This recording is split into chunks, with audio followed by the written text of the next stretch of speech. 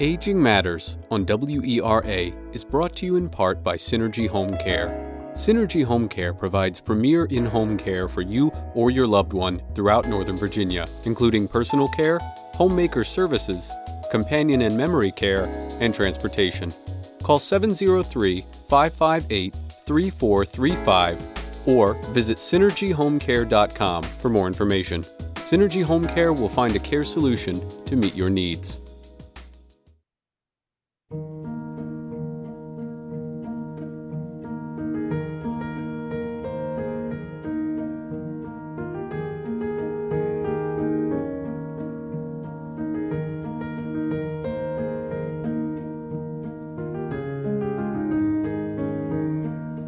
Good afternoon and welcome to Aging Matters on Arlington Independent Media's community radio station, WERA Arlington 96.7 FM.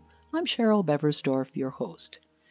When caring for a loved one with dementia, a caregiver's life becomes very complicated and their decisions often feel more complex.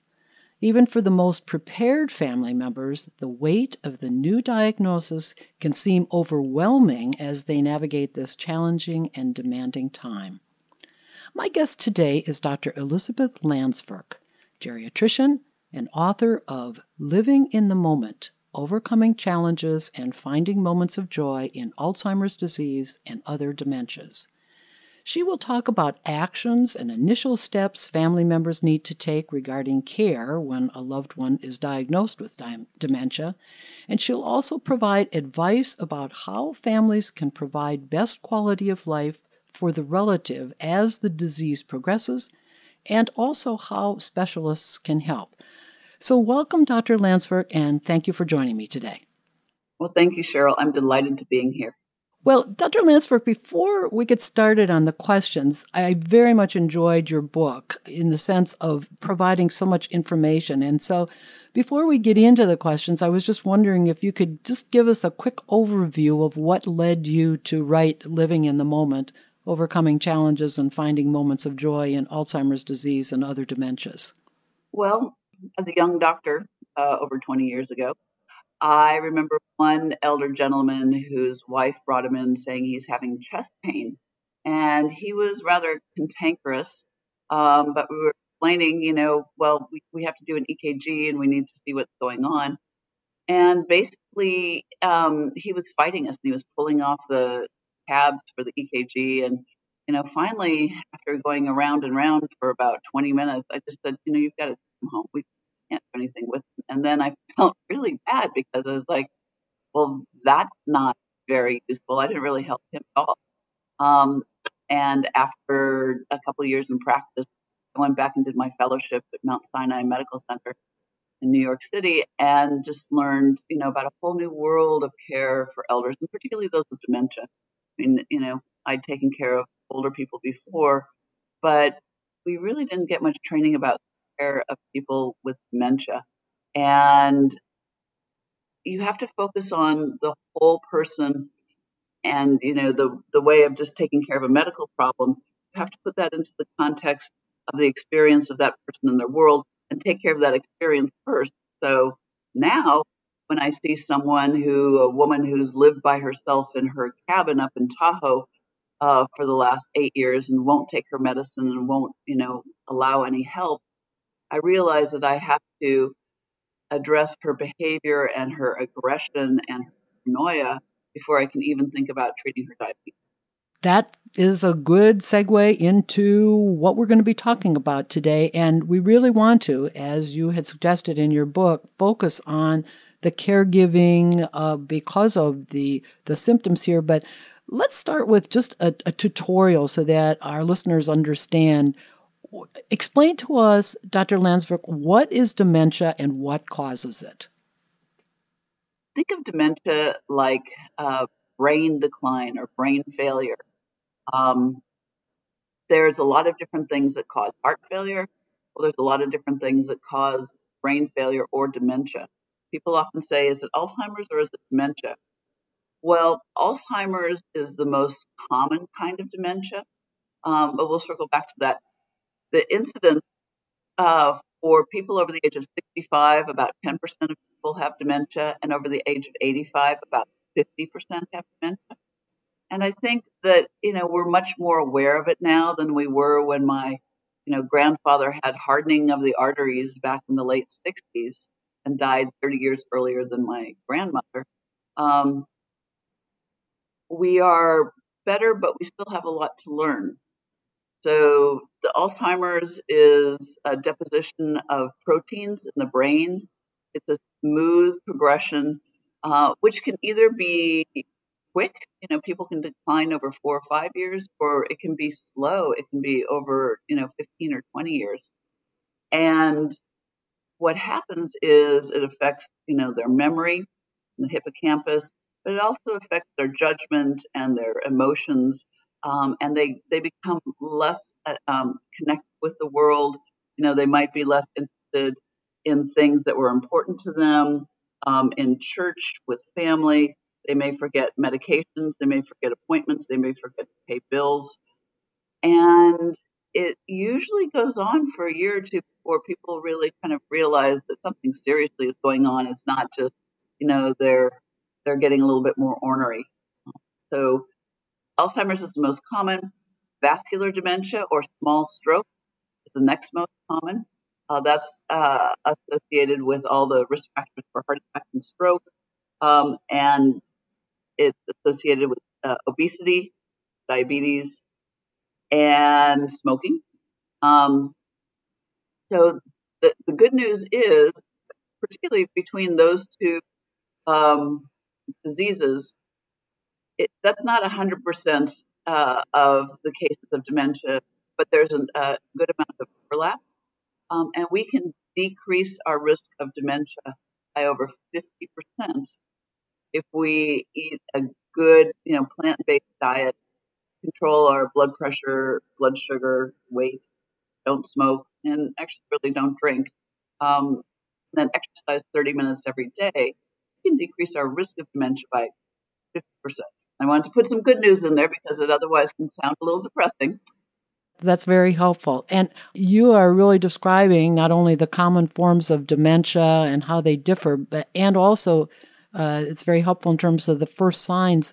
If someone, a family member, is really not noticing, but maybe beginning to notice that there are those changes that you've already described, are there any kind of simple tests that can be done at home to screen for dementia before the family member goes to see a physician? What would we need to know?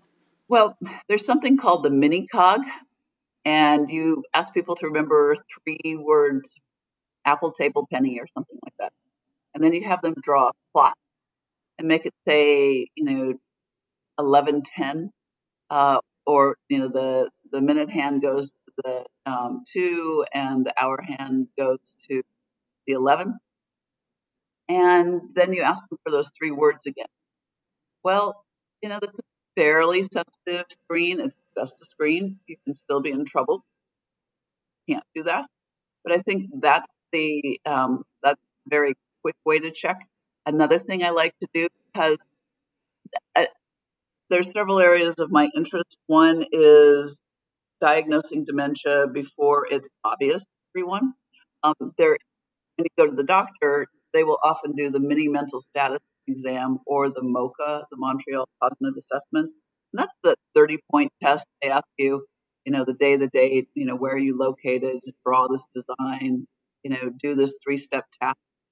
And that's a generally good screen, will catch people in moderate dementia. It doesn't necessarily catch people in early dementia when they still have control of their finances.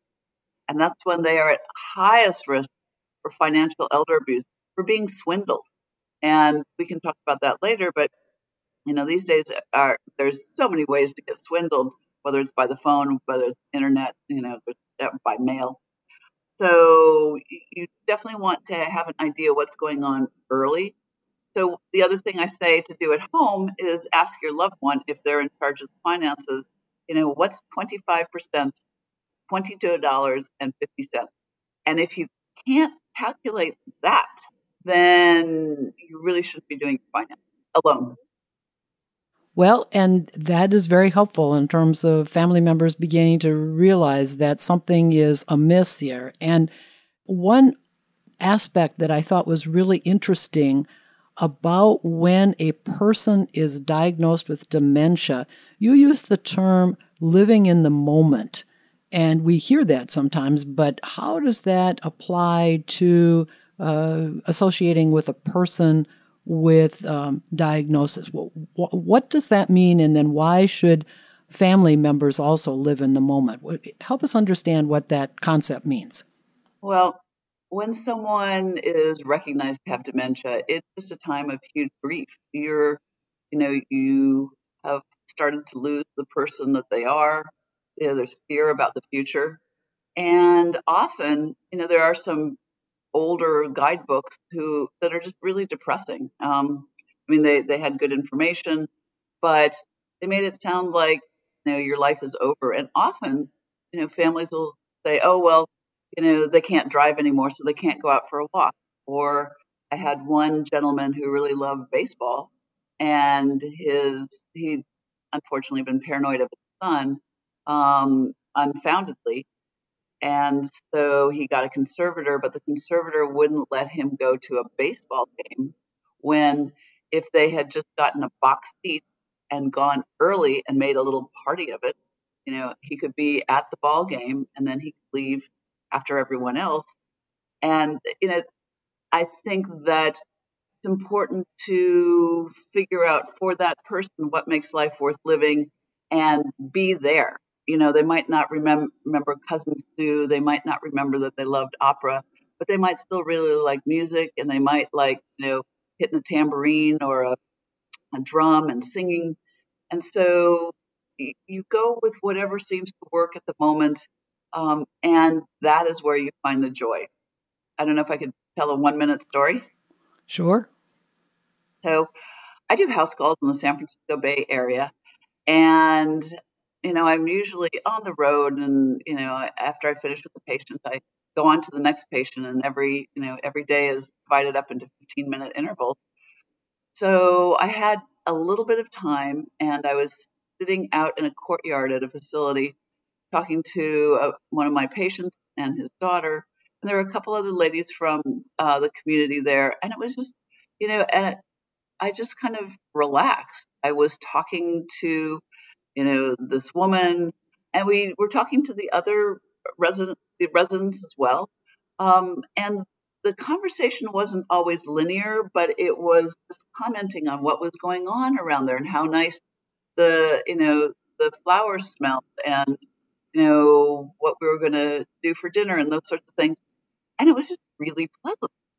And I don't usually slow down. And it made me realize that, we don't have to have the strict construct of knowing, the day, the date, and the year, and who the president is, that we can just enjoy each other's presence. And that was kind of the impetus for, I'm on the board of Connected Horse, which is another living in the moment type activity founded by my friends Paula Hertel and Nancy Shar Anselmo, where they work with local barns, where they train them how to work with people with dementia and their caregivers, to give them a experience which they can do something novel and fun and get out of the caregiver patient relationship where one is always telling the other one what to do.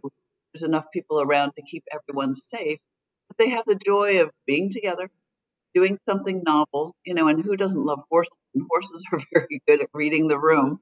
And so you talk about the horses, you're grooming the horses, and you're enjoying the afternoon out at the barn. Then they sit down and have lunch of soup and bread together, and it's just so healing. And I'm hoping that people can recognize that even though they've lost a lot, that there still is a lot of joy there. And to that point, and that's very helpful, Dr. Landsverk, just to help family members understand the change in the approach.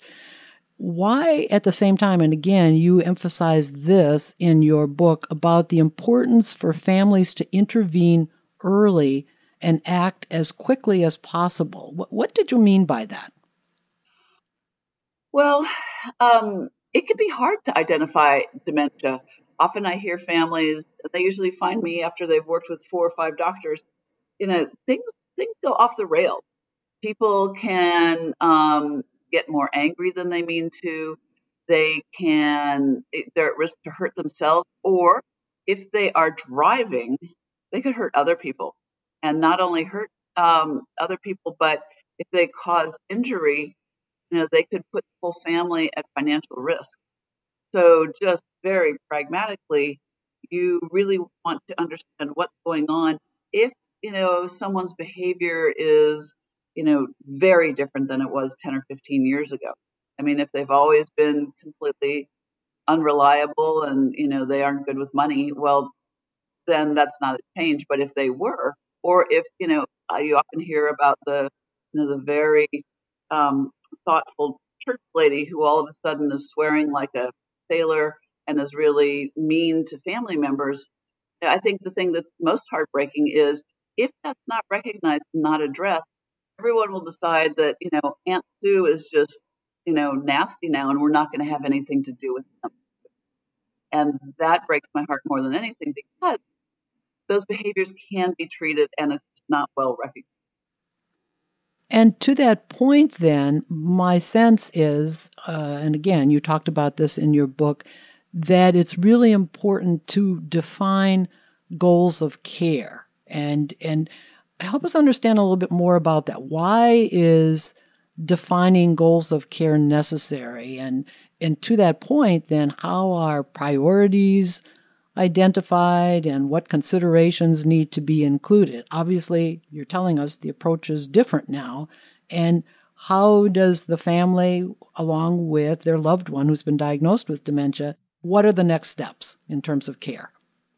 Well, I think the first thing that I always do when I meet with a new elder and, family members or conservators is to figure out for that person what makes life worth living. And then we construct a support team around them to protect and help them live the way they want to. I think, for people who don't have dementia or have early dementia, I think the first thing that needs to happen is that the elder needs to sit down with everyone who's, important to them, family and friends alike, and discuss, here's what I want to do, here's how I want to live my life, and here's the people I'd like to help me.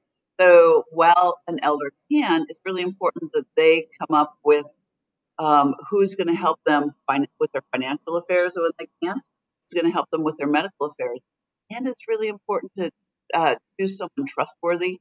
Often they choose the adult son or daughter or the spouse, but that might not always be the best choice.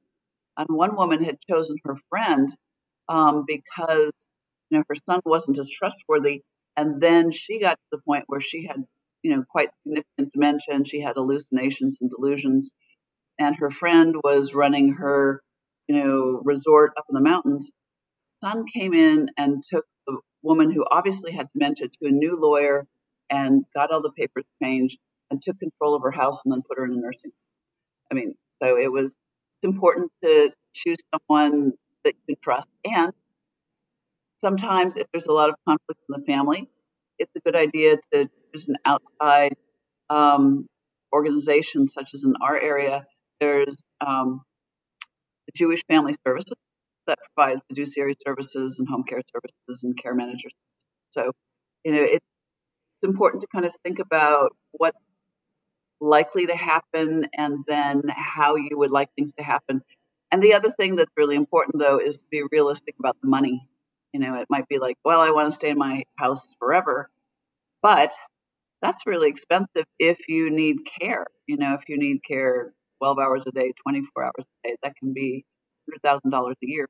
Well, and to that point, in fact, I think that's helpful because I wanted to ask one more question before the break, and that is, my sense is that based on the progress of whatever type of dementia someone has, these care goals are going to have to change. And I would assume that the family members will have to think about that and perhaps determine what questions will need to be asked in that. Do you see that also with your patients? Oh, the course of dementia is a roller coaster. So come up with a plan. I mean, geriatrics is plan A, B, and C. Come up with a plan to help, the elder, just have someone come in and help them with some cooking and cleaning 3 times a week. But then if they're having trouble and they're having more falls, then you have to reassess and find them more help. Or if they're refusing all care, you have to think about, well, maybe it's not working at home. Maybe they need to be in a community. It is something that you have to be open to and just aware of. It can be helpful to have like a care manager, someone who's seen these sorts of problems in families before and knows the resources in the community to help you figure out, okay, well, this happened, so we need to think about doing, this next step. And when these decisions are being made, is it usual that the person who has been diagnosed with dementia, that they're involved in the decision making, or does it really depend on what their level of dementia is at a certain point as to how much they can participate in next steps? Well, exactly. I mean, as I mentioned before, it's good to do the planning early when the elder can tell you exactly what they want and how they want to do things and who they trust. So they're the ones who kind of put it together. What gets tricky is when the dementias progress to the point where the elder doesn't have their judgment, but they still sociably sound okay, so people defer to them. It's like, well, the dad doesn't want to give up his car. It's important to him. Like, no, this is risky. That's when you need to get others involved, often, the doctor or calling the Alzheimer's Association, to looking for resources. They help, we're not quite sure which way to go. Can you give us some guidance? Well, we want to get into some other really important issues that are a part of the process for caregivers and those who are diagnosed with dementia. But we're going to take a short break here. And in case you tuned in late, we are talking with Dr. Elizabeth Landsverk, who is a geriatrician and also the author of Living in the Moment: Overcoming Challenges and Finding Moments of Joy in Alzheimer's Disease and Other Dementias. And you are listening to WERA Arlington 96.7 FM. We'll be right back.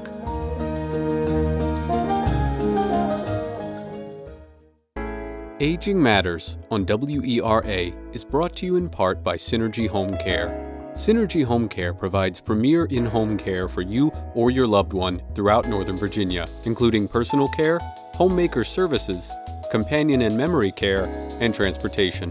Call 703-558-3435 or visit synergyhomecare.com for more information. Synergy Home Care will find a care solution to meet your needs.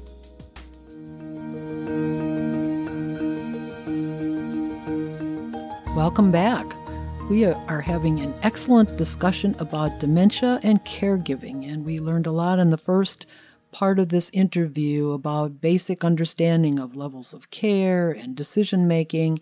And wanted to point out again, we're talking with Dr. Elizabeth Landsverk, who is a geriatrician and wrote the book called Living in the Moment: Overcoming Challenges and Finding Moments of Joy in Alzheimer's Disease and Other Dementias.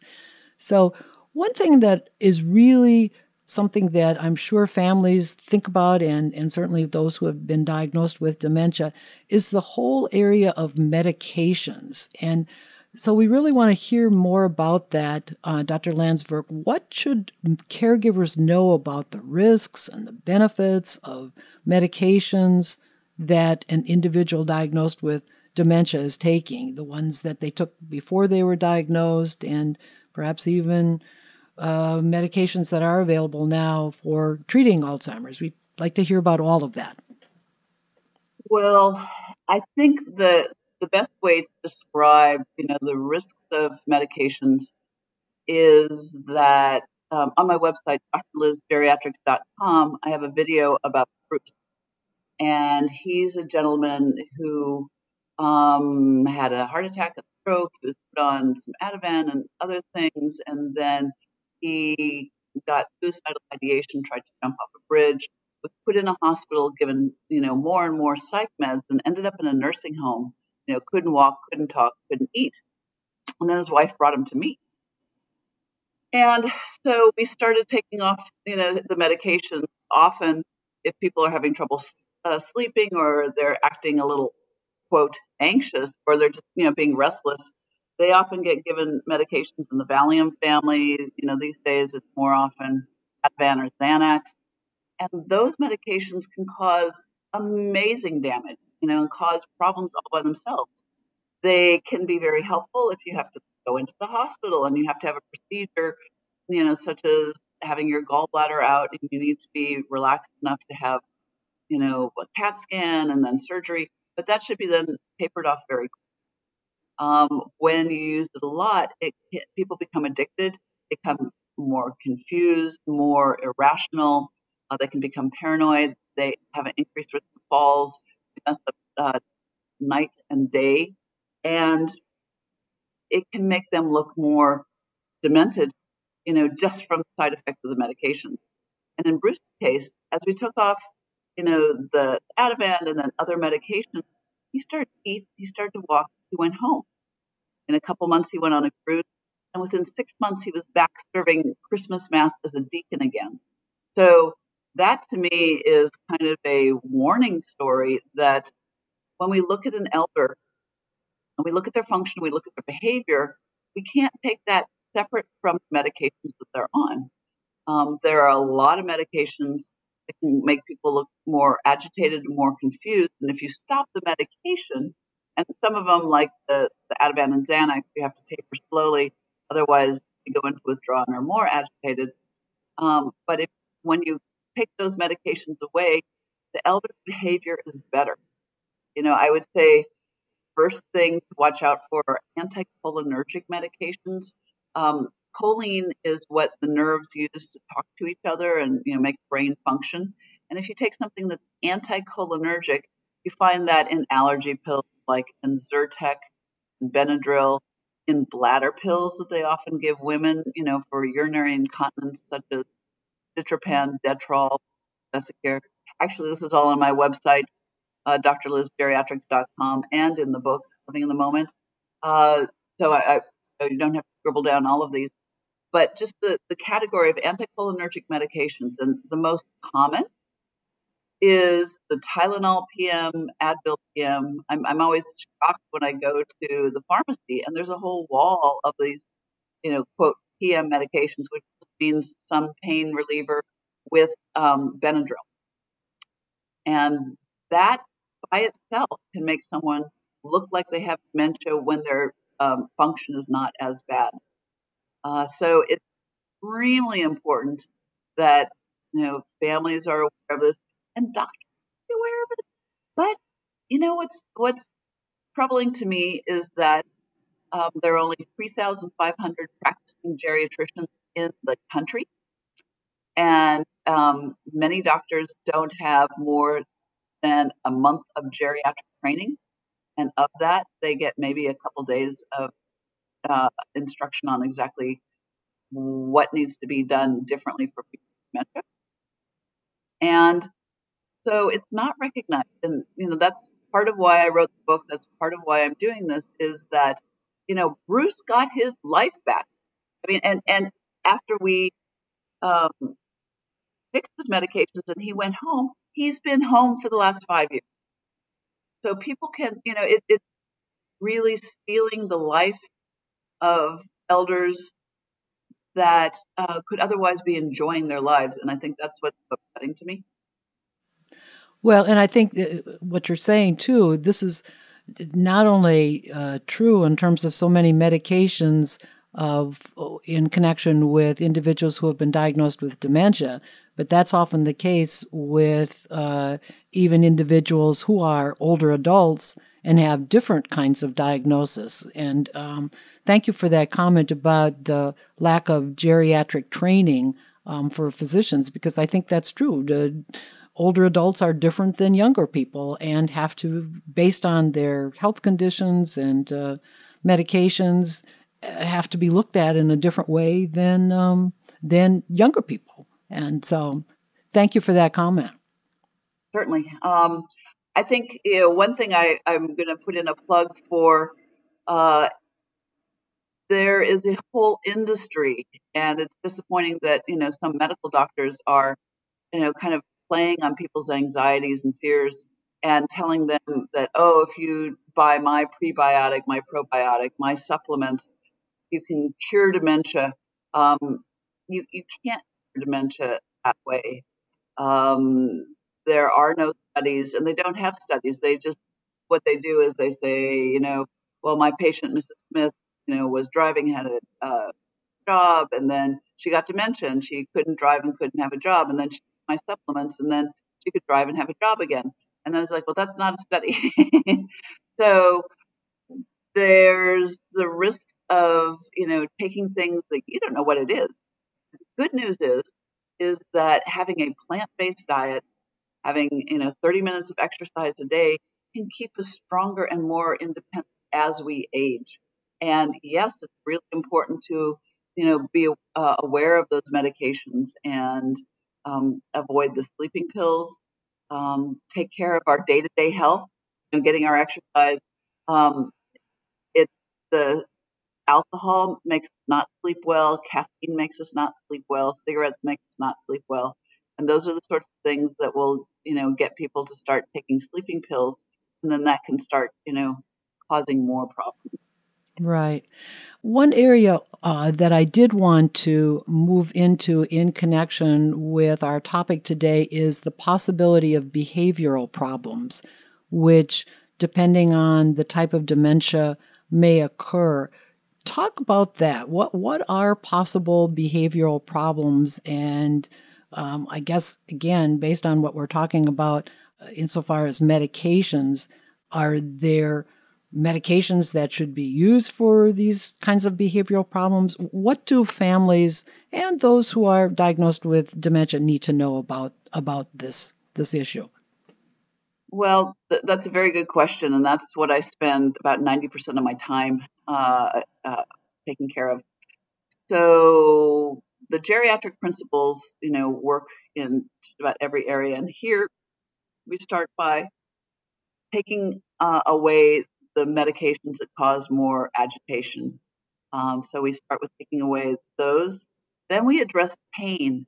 It is heartbreaking that particularly elders do not have their pain often addressed. And if someone has dementia, and they might not be able to say, oh, my shoulder that hurts, but they're just more irritable and agitated because their shoulder hurts, they're more likely to get something like Ativan than they are to get Tylenol.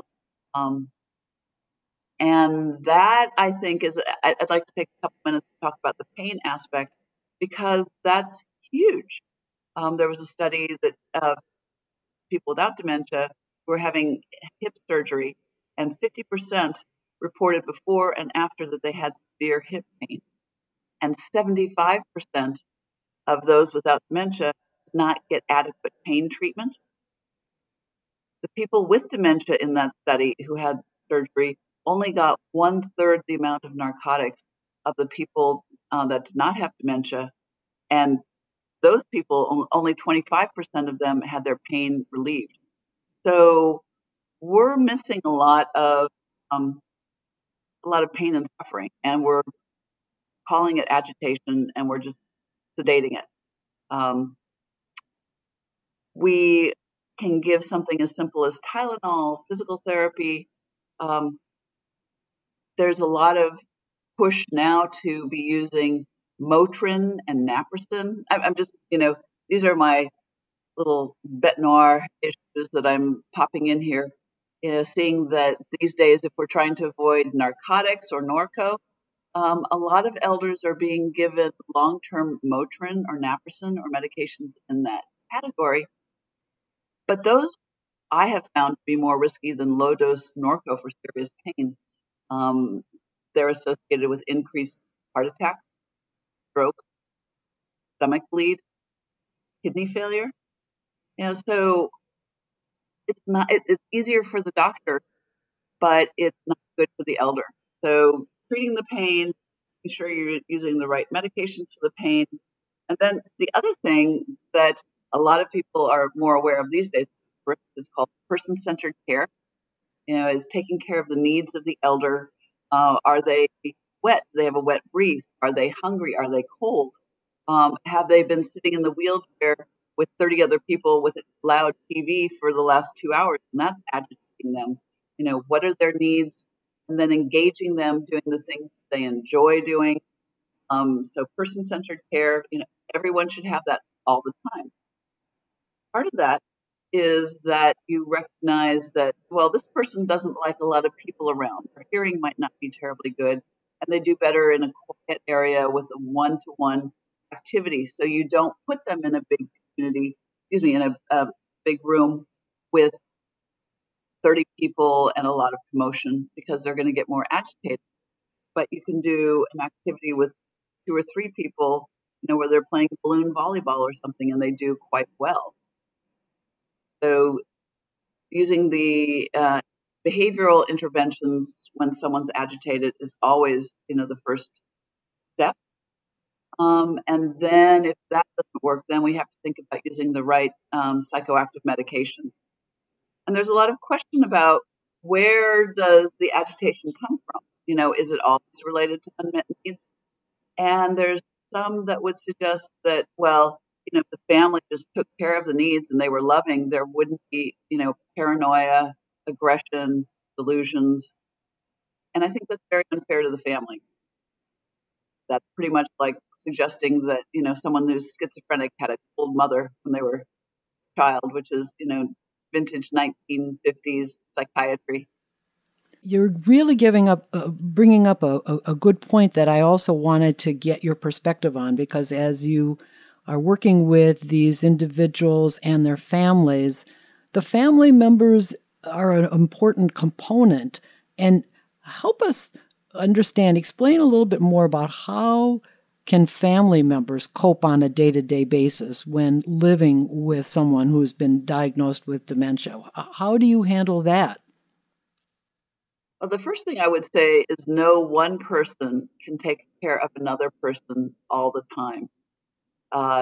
There's studies that show that the caregiver, the stress, and the fact that they don't have any time to take care of their own needs and health are more likely to have a decline in health and even, earlier death.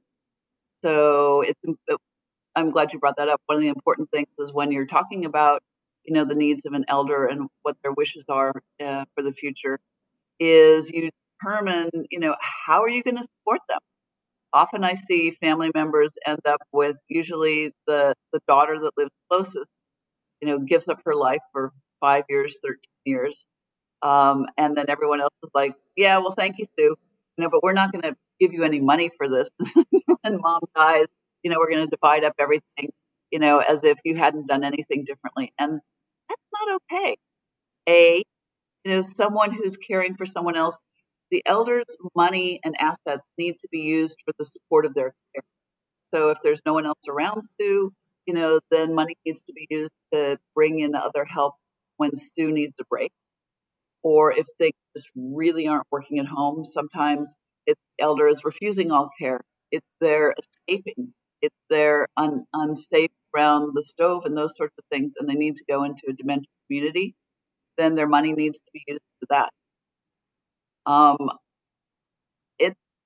I've also seen, situations where particularly husbands feel that, they don't want to put their wives in one of those places, and they made a vow and, they must take care of them to the bitter end.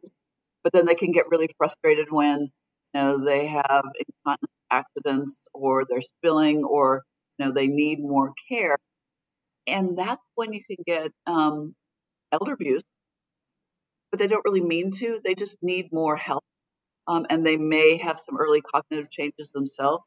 So it's important that the family or the community around them recognize when a caregiver is really struggling, and then help support to get to a care situation that's more sustainable.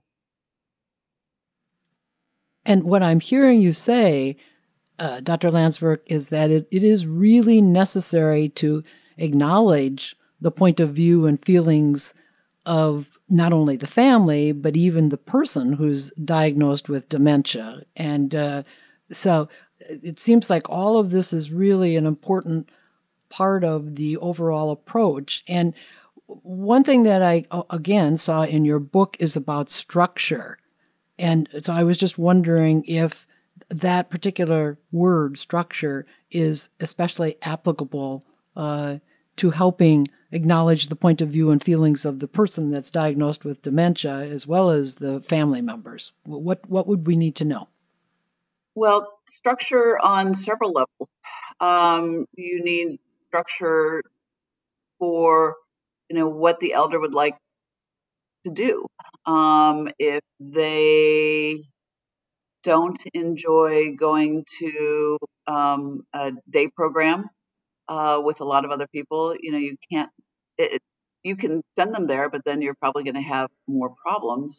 If they, but most everyone enjoys going for a walk. So if you have a day structured with one or two activities, that might seem kind of boring to the adult children who are like, well, mom's not doing anything. But, she might just enjoy sitting with her caregiver, enjoying the garden or flower arranging, and not needing to do something every hour, which is different than having a caregiver who just turns on the TV and then spends, 6 hours on their phone. So you have to, engagement, I think, is really important. And that follows on, what does the elder like to do? Do they like to, still bake, but they can't do things themselves? And so someone else needs to take the lead, and they're there to help. With the family, I would say that it's really important to keep structure for the routine for the elder. Particularly, what I see a problem is with bedtimes. It's like, with kids, you want to have regular sleep schedules, regular schedule of getting up, having exercise, having meals at certain times, because it just helps with the predictability, and it, it often takes people with dementia longer to accomplish tasks. So the other part is you have to um, bake in the time that it's going to take to get from, activity A to activity B. Or if someone, has always bathed uh, in the evening, you're not going to want to, it's going to be hard to get them to start the day with a bath or a shower. So you want to kind of go with what seems to work with the elder. But just one more point about the sleeping is, I often see that if someone didn't sleep well one night, and it's like if you let them sleep for a couple hours in the afternoon, they will not sleep as well at night. And then I hear, well, they didn't sleep so well at night, so I have to let them sleep during the day, or they just want to sleep. If you do that, they're going to flip day night. They're going to be more unpredictable. They're going to be more irritable, and it's going to be harder to manage the day. So structure for what they like to do, and the structure for how it works through the day, and then having a consistent schedule. And you've been giving a lot of examples already. Is this what you also mean in terms of personal care strategies, bath time or meal time or going for a walk? Is that what's meant by personal care strategies, or are there additional examples that maybe you haven't mentioned yet? Just wanted to clarify that. That's a lot of it. I had one, I remember one family they brought me in to keep this woman in her chair during the day at a board and care. And I'm like, no one can stay in a chair all day. You need to engage her. I think you need to move her. And the family's like, well, we're not going to do that. And so they fired me, and I'm sure they got someone just to sedate her. And that's not an okay way to do it. Another example would be a gentleman at a dementia facility who was he was at excuse me, there was a gentleman at a dementia community, and he was at the elevator, and he was really angry, and he had a cane. He was in his wheelchair, and there were 4 or 5 people from, the care staff trying to tell him why he needed to put down the cane and he shouldn't yell and those sorts of things. And I realized that, the more people get in the situation and they come at something, directly, it was causing more conflict. So I kind of told them to all move back.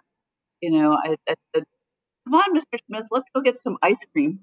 And I will share my secret that ice cream resolves, much conflict and agitation out there.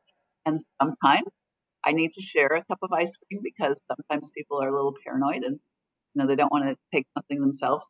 But if you can diffuse the situation, and in this situation, I took him from, the side, and I took the wheelchair, and then I got a hold of the cane and just put that, off to the side and wheeled him somewhere else and got him a treat, and that diffused. So, the behavioral interventions and person-centered care, I think it's definitely always the approach you need to start with for elders. And then I have a whole section in the book. I have podcast about this, about treating the agitation with, sometimes you need antipsychotics. And there are some people who say, oh, they don't work and you're just trying to sedate elders, which, if done correctly, is not true. From the disease itself, you can have delusions, you can have paranoia, you can have severe aggression. And if you don't take care of these behaviors, no one's going to accept this person. And often what happens is if someone gets admitted to the hospital because they're too aggressive, they stay there 60 days in an age where heart attacks stay for about 3 days. And that costs about $600,000. And then no nursing home, no assisted living is going to take them. And I've often seen, after a week, they'll go back to the 8-year-old wife and say, okay, take him home, which doesn't work. But if you use, the medications to take the edge off of the quick anger, to take the edge off the paranoia and delusion, but not to sedate them, the loved one can sometimes be managed at home or be in a nicer dementia community than they would otherwise. And I think that's another point that I don't see made often, which I think is a real disservice to those elders with dementia who have serious, psychiatric behaviors. Well, all of those points that you're making are so important in terms of medications. I'm sure that our listeners are really appreciating your advice on that. We're getting towards the end of the interview, but I wanted to cover one other important topic before we finish this interview, and that has to do with legal matters. And help us understand what legal matters need to be considered when caring for a person diagnosed with dementia.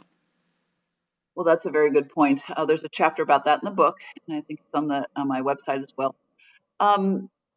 While someone still has their capacity to make decisions, as I said, it's important to have them state what's important to them, but they should also write up the will, and if they have the asset trust, and put in place the people that they can rely on to put their needs first. Because if you choose a trustee or a DPOA, a durable power of attorney for finance, they have control of your money. And, they should take care of you, but sometimes they don't. Sometimes they just decide, well, I deserve this. So I've seen situations where even very wealthy people end up having their money used by someone else for their own needs. And one prominent gentleman who I knew was worth tens of millions of dollars and had been prominent in the community was put in an okay facility, but I saw him in a sea of wheelchairs when he had the money to be either at home with care or at a very nice facility. So it's critical who you choose to help you with that. You want to have your advanced care directives. Do you want to be resuscitated? And a quick point to that is that when we're 50, 60, chance of being resuscitated is 30% or less. It's not like in the ER, shows on TV. When we're 80 or 90 and we don't have the reserve for our heart and our lungs and our brain, the chance of being brought back from sudden death or having your heart stop are less than 1%. And it's quite traumatic. they're pushing on your chest and they can break bones and they intubate you. And then if someone does wake up and they're intubated in the ICU, they can't communicate and they don't know what's going on. It's very scary. So I think it's important to think about, those issues as well.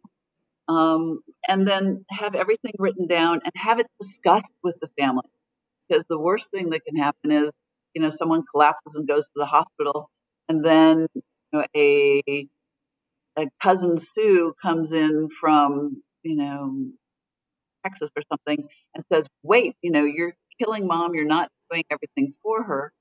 And so, that can cause a lot of conflict, whereas if you discuss the elders' wishes with everyone at the beginning, everyone would have been on closer on the same page. Well, those are all excellent suggestions, and I'm sure that folks are writing everything down that you're saying. So last question, you've obviously been talking about the content of your book, which, as I said, is also excellent. Any other resources that you would suggest that could help persons living with dementia, diagnosed with dementia, and their care partners and families that you'd like to share? I think the Alzheimer's Association does a good job with support groups, early diagnosis groups, so people can get together and talk about things themselves. There's Family Caregiver Alliance, which supports families. I think what's really helpful is a local dementia care support group. Those are valuable because those people are going through the same things you are. And my friend Tammy Anastasia written a book as well for dementia caregivers. She's a go-to for me when there's conflict in the family, and she's a good dementia coach. So there's help out there. You can find us at Dr. Liz Geriatric. Actually, one thing that I had wanted to do was have 3 levels of intervention, a website free, to have moderate price training modules and the book. Training modules we give CEUs for elder care professionals that folks often need training every year and it's hard to find. And then we do in-depth telehealth. I am available as a geriatrician. I also have Tammy Anastasia and a gerontologist and a care manager. And we can do a more in-depth dive. You can send us the information, and then we do a video visit, and I'll write up an assessment that you can take to your doctor. So we're trying to, be a platform for folks at all different levels, and be there for families because it's tough. Well, that's a good way of ending this program. So I do want to thank Dr. Elizabeth Landsverk, who is, again, a geriatrician and author of Living in the Moment, Overcoming Challenges and Finding Moments of Joy in Alzheimer's Disease and Other Dementias, for joining me today. So thank you, Dr. Landsverk. Well, thank you, Cheryl. This has been delightful. So if listeners want to learn more about Aging Matters, you can visit our website at agingmattersonline.com. And of course, you go on this website and you can find all of the Aging Matters radio and TV show content. And of course, also log on to the Aging Matters podcast on Apple and Spotify. Aging Matters is produced in association with Inkmouth Media.